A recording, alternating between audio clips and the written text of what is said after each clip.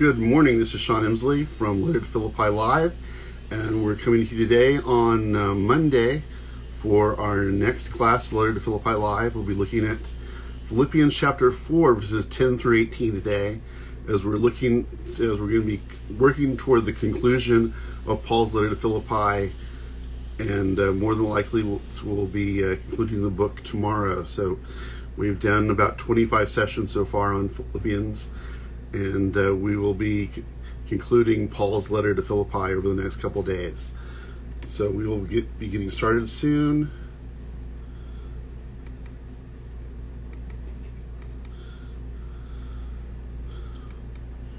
And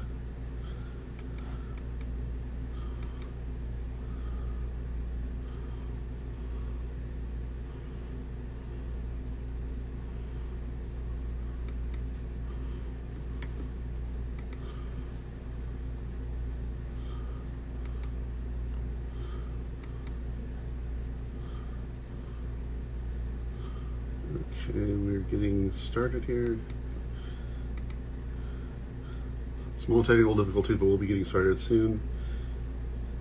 So,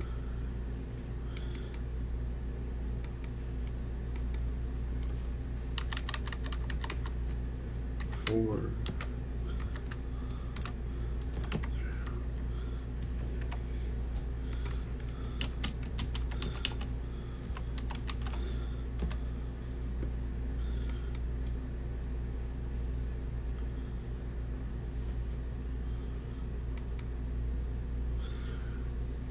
Alrighty, we'll get started now. Welcome to Letter to Philippi Live. This is Sean Emslie, and today we will be looking at Philippians chapter 4, verses 10 through 18. And because of various technical difficulties, we'll be exclusively streaming on Instagram Live today. So for those of you on Instagram Live, you're going to get the live broadcast, and we'll be doing it on the other platforms later today. All right, so welcome. My name is Sean Emslie. I'm your host for the Letter to Philippi Live broadcast. It's a daily study in Paul's letter to Philippi, and we're now in the 4th chapter of the book, and Paul's giving his final words to the people of Philippi. So let us move this over here, and we can get started. So this section I've entitled Love and Thankfulness for the Philippians. As we've talked about throughout our study, Paul has been focused on his love for the Philippians, for the deep love and affection that he had for them, built on their love for him, their giving to him in his work, for them supplying his financial needs, but also sending people like Epaphroditus to be with him in prison and to care for him in prison, and their responsiveness to his message about the Messiah and their willingness to share the Messiah in Philippi built a strong bond between Paul and the Philippians. And he's sharing about this here with them again as he concludes his letter. And we read, "In union with the Lord, I greatly rejoice that now after this long time, you have let your concern for me express itself again. Of course, you were concerned for me all along, but you have no opportunity to express it. Not that I'm saying this to call attention to any need of mine, since as far as I'm concerned, I have learned to be content regardless of circumstances. I know what it is to be in want, and I know what it is to do to not have more than enough." Let me read that again. "I know what it is to be in want, and I know what it is to have more than enough. In everything and in every way, I have learned the secret of being full and being hungry, of having abundance and being in need." Let me move one of the cameras here. Put my Facebook camera out of the way. We can just we can talk directly through to you here on the Instagram camera. So I had some kind of trouble reading through there, so I'll read that again so as we get started here. In union with the Lord, I greatly rejoice that now, after this long time, you have learned, let your concern for me express itself. Of course, you were concerned for me all along, but you had no opportunity to express it. Not that I'm saying this to call attention to any need that I have. Since as far as I'm concerned, I've learned to be content regardless of circumstances. I know what it is to be in want, and I know what it is to have more than enough. In everything and in every way, I've learned the secret of being full and being hungry, of having abundance and being in need. So Paul here is sharing his deep love for the people of Philippi. The Philippians meant so much to them because of their response to the good news that he gave to them, and they're spreading it throughout their community and living as examples that he wanted them to be. So Paul is sharing here as he concludes his letter his deep love for them, grounded in their working together for the good news of the Messiah. These verses show the deep mutual love that Paul shared with the Philippians. As we have seen throughout the time, they shared in the bringing of the good news for him and cared for him as their shepherd from prison.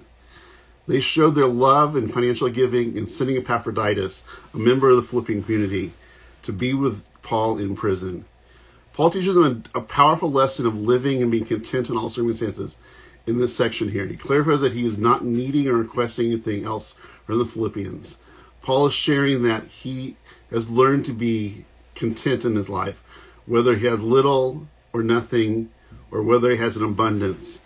He is content. He knows that God will provide for his needs, that as long as he is faithful, he knows that the faithfulness of God is there for him, and that he would provide for it. And he's saying to the Philippians, they too should understand that they need to be completely dependent on God for all the needs, whether they're in want or whether they have excess.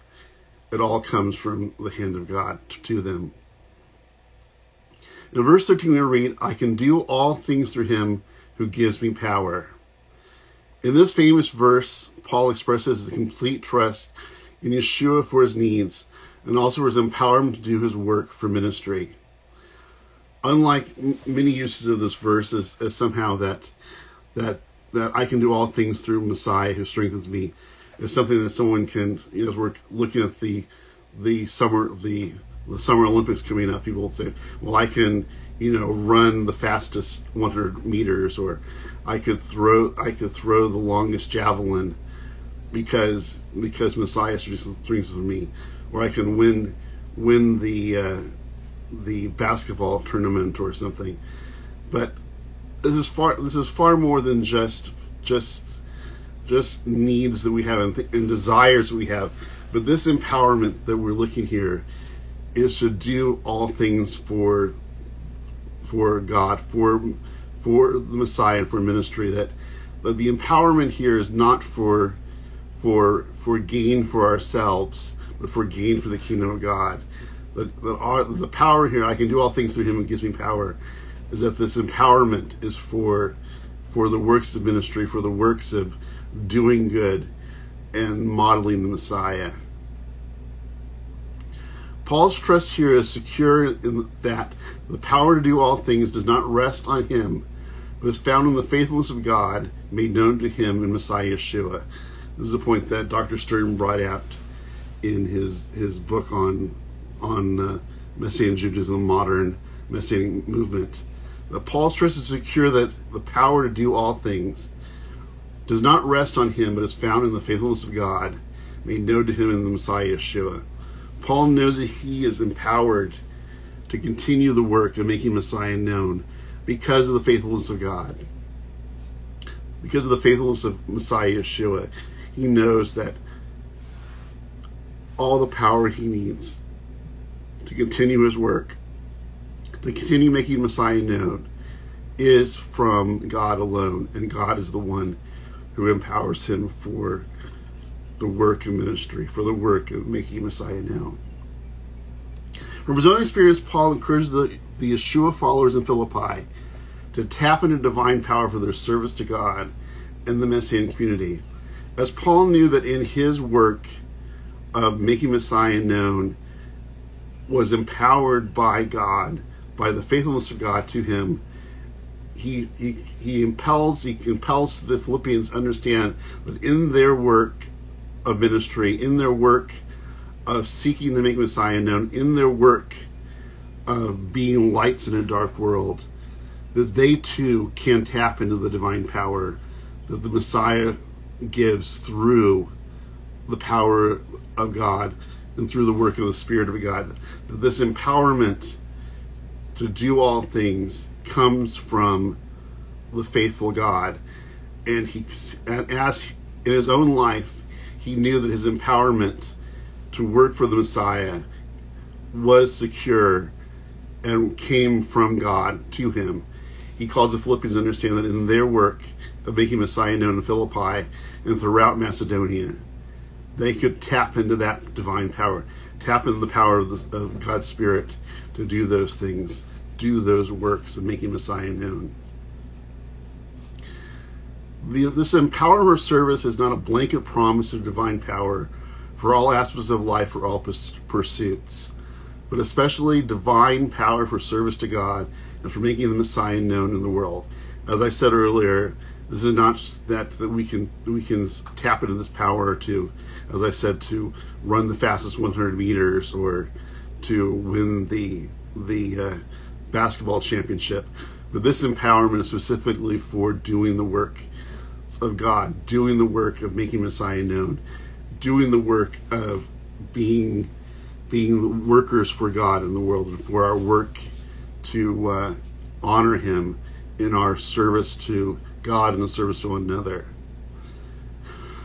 Paul here assures the Philippians of divine empowerment for good works and the spread of the good news. This empowerment, this spirit empowerment that is guaranteed to them by the faithfulness of God, is for the work of the good works, for the spread of the good news. This empowerment was for them to do God's work in the world, and as they are faithful, they will continue to be able to tap into this in this verse.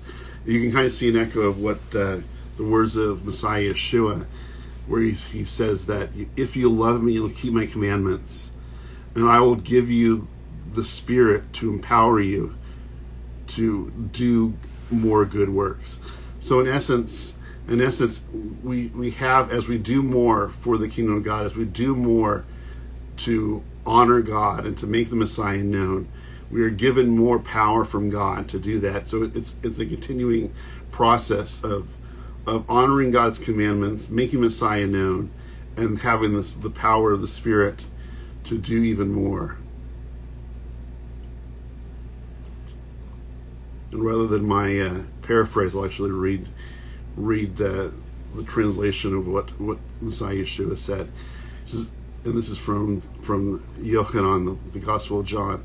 If you love me, you will keep my commands, and I'll ask the Father, and he will give you another comforting counselor like me, the Spirit of truth, to be with you forever.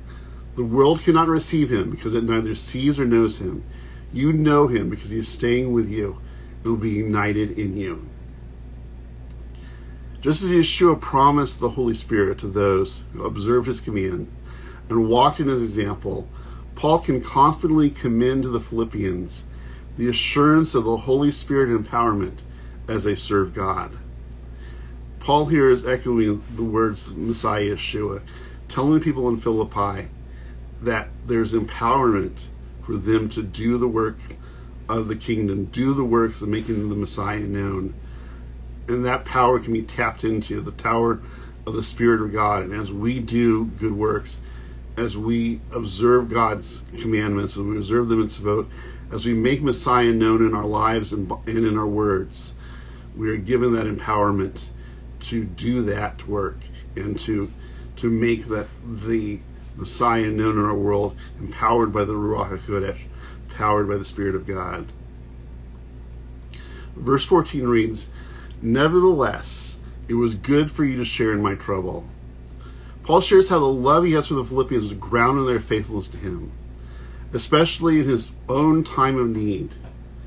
In addition to the financial gifts that he sent them, which he will mention in the upcoming verses, The Philippians also sent Epaphroditus to serve him in prison, and they supported him through prayer.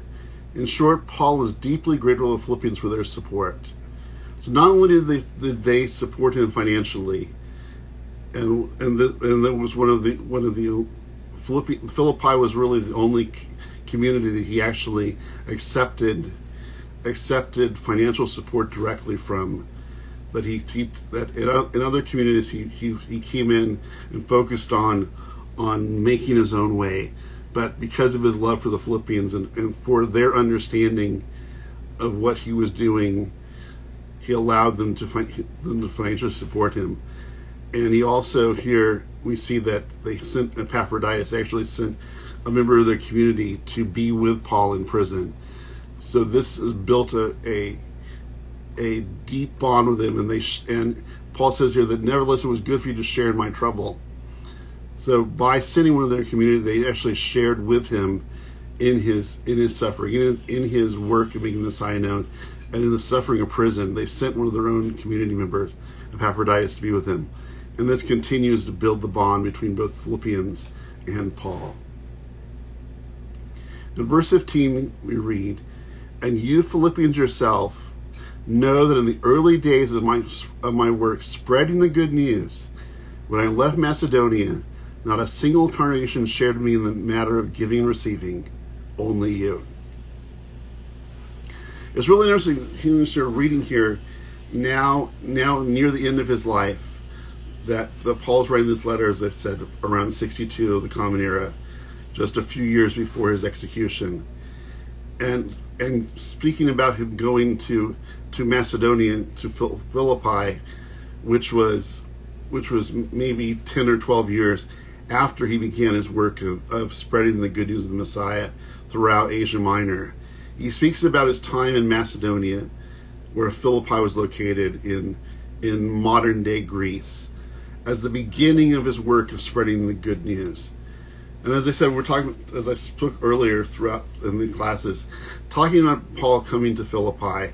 Philippi was the first city that the good news was brought to by Paul that was in the European continent, which was at that time was the uttermost parts of the world, was the European continent specifically. They knew of Spain basically being the end of the world to the west from Jerusalem. So Paul really sees that his entering into Macedonia, entering into the European continent, truly was the entering into the uttermost parts of the world.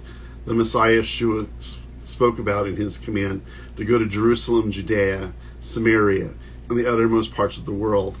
So Paul here is sharing with the people in Philippi that in going to Macedonia, specifically going to Philippi, he really can see that he was actually taking a part in the reaching of the uttermost parts of the world, that he had moved into the last known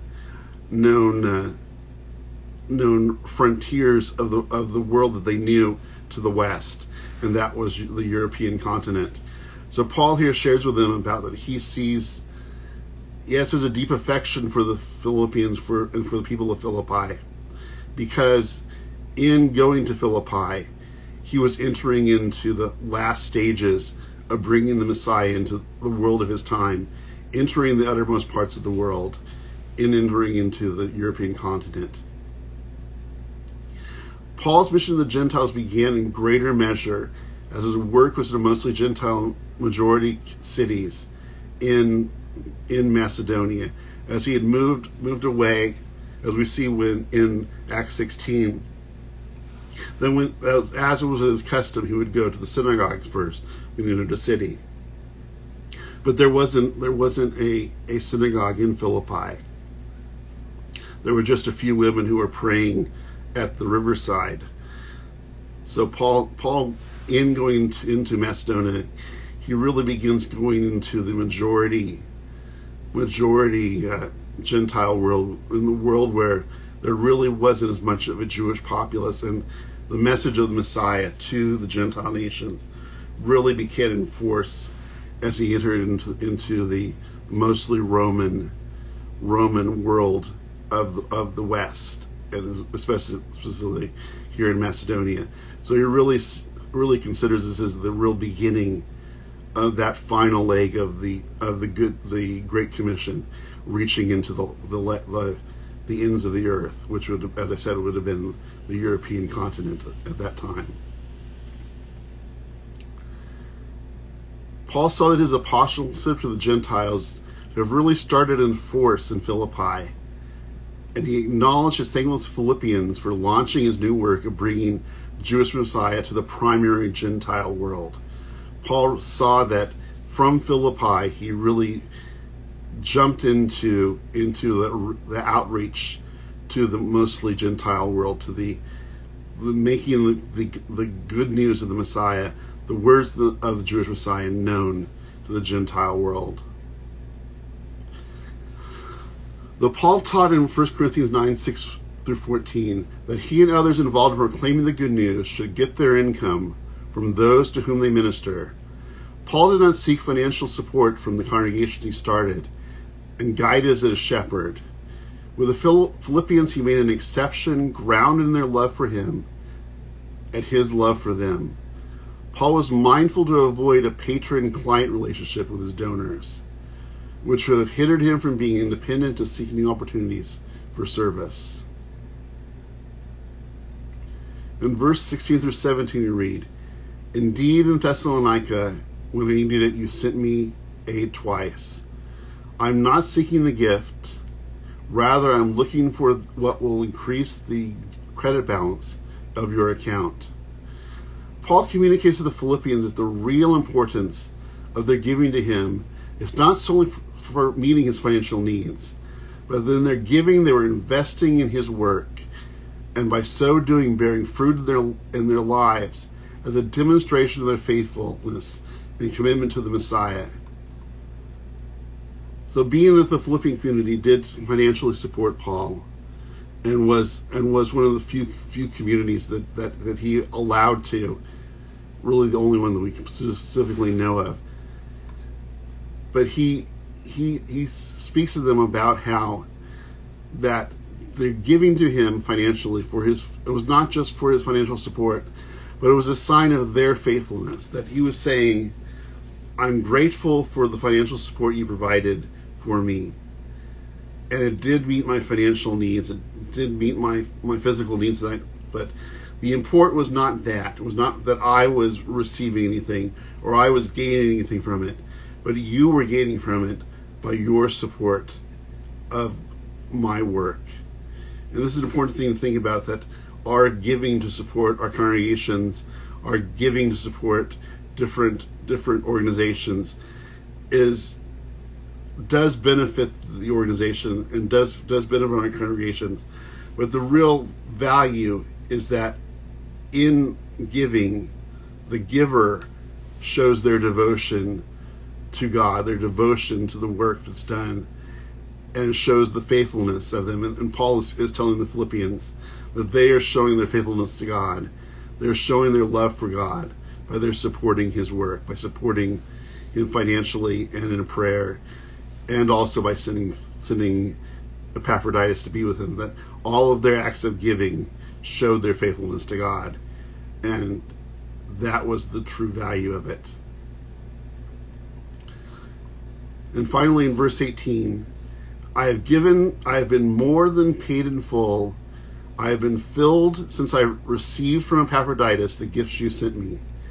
They are a fragrant aroma, an acceptable sacrifice, one that pleases God well. Thanking the Philippians for their gifts, Paul here makes a biblical analogy from Leviticus 1-4, citing the fragrant aroma of the burnt offerings, which you read about in the Torah. By referring to the gifts of the Philippians as gifts offered to God, Paul is distancing himself from being in debt to the Philippians. And by calling their gifts a sacrifice to God, Paul can hold fast to his commitment to not preach the gospel for his own gain, as he shared in his letter to the Thessalonians, where we read, "For you yourselves know how you must imitate us, that we were not idle when we were among you. We did not accept anyone's food without paying. On the contrary, We labored and toiled day and night, working not to be a burden to you in any way. It was not that we hadn't the right to be supported, but so that we could make ourselves an example to imitate. For even when we were with you, we give you this command: if someone won't work, he shouldn't eat. Paul commends the Philippians for their lives of service to him and the Messiah Yeshua. He clarifies that their devotion has matured to be an acceptable offering to God. By their giving to Paul financially and by sending Epaphroditus and their prayers for them, they are showing the maturity of their faith, that they are growing to become more and more and more like the Messiah. And Paul commends them for that, commends them for their faithfulness to God they're showing by their giving. Paul here uses language from the Torah to show that their giving to him was a sacrificial offering to God. Their willingness to give to Paul proved that they had learned well and were now imitating Yeshua in their daily lives. In much the same way as the later rabbinic teaching would substitute prayer and mitzvot for the temple sacrifice, Paul here imputes sacrificial status to the work of the Philippians on his behalf. As the Jewish tradition has in the post-temple era seen prayer and the doing of mitzvot as akin to the sacrificial system, as akin to the sacrifices, the offerings of our lips. Paul here is saying that the giving of the Philippians to him, both financially and through the sending of Epaphroditus, was like a sacrificial offering, and was, as the holy offerings were given in the temple, Paul says that their acts of service, their acts of giving, were like that, were like a sacrificial offering to God, and that they were holy acts of service and acts that showed their maturity and their faith, that they had taken hold of what it meant to be Talmudim of Yeshua and becoming more and more and more like the Messiah. And Paul commends them for that. And Paul makes clear that the import is their act of giving, and not that it was actually Paul was receiving anything from them, but he was receiving from them out of their love for God, that their act of giving to him was an act of service to God. So Paul here in this section, as he's now moving to the conclusion of the letter to Philippi, is really sharing how deep his love is for the Philippians, and how it is based in their giving to him that shows their maturity in faith, that they had really taken on what Paul had taught them and were really demonstrating their love for God by their giving to him, by their financial and prayerful and giving of Epaphroditus to him. They were showing their spiritual maturity, and Paul commends them for that, and because of that shares a deep love for them. So that will conclude our time today. Tomorrow we will actually conclude this study on the book of Philippians with verses 19 to 23, and we'll have a little wrap up of what we've seen so far in the book of Philippians. And I appreciate everyone who watched today. Unfortunately, as I said, we had some technical issues that we were only able to stream live to Instagram Live, but we'll actually be posting this to Facebook, YouTube, and LinkedIn later today. So thank you for watching the Letter to Philippi live broadcast. My name is Sean Emslie. I've been your teacher, and I'm the founder of Letter to Philippi, a new Messianic Jewish theological organization. And you can find out information about us at lettertophilippi.org. There you can fill out our contact form, ask any questions. You can purchase my Messianic commentary on Philippians on our resources page. You can leave a prayer request. I want to be praying for you. Paul stresses the importance of bringing everything to God in prayer.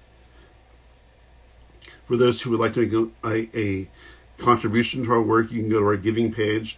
We appreciate any gifts you can give to keep this work going. And if you have any other questions you have for us, you can go to lettertophilippi.org. You want to to find out anything more. And we will be concluding our time today. Thank you for watching. This is Letter to Philippi live, coming to you Monday through Friday at 12 p.m. Pacific Time, 3 p.m. Eastern Time, 10 p.m. Jerusalem time, and hopefully we'll get the technical glitches out of the way for tomorrow for the conclusion of the time together, looking at this time through the letter to Philippi. So thank you for watching, and have a good day. Shalom.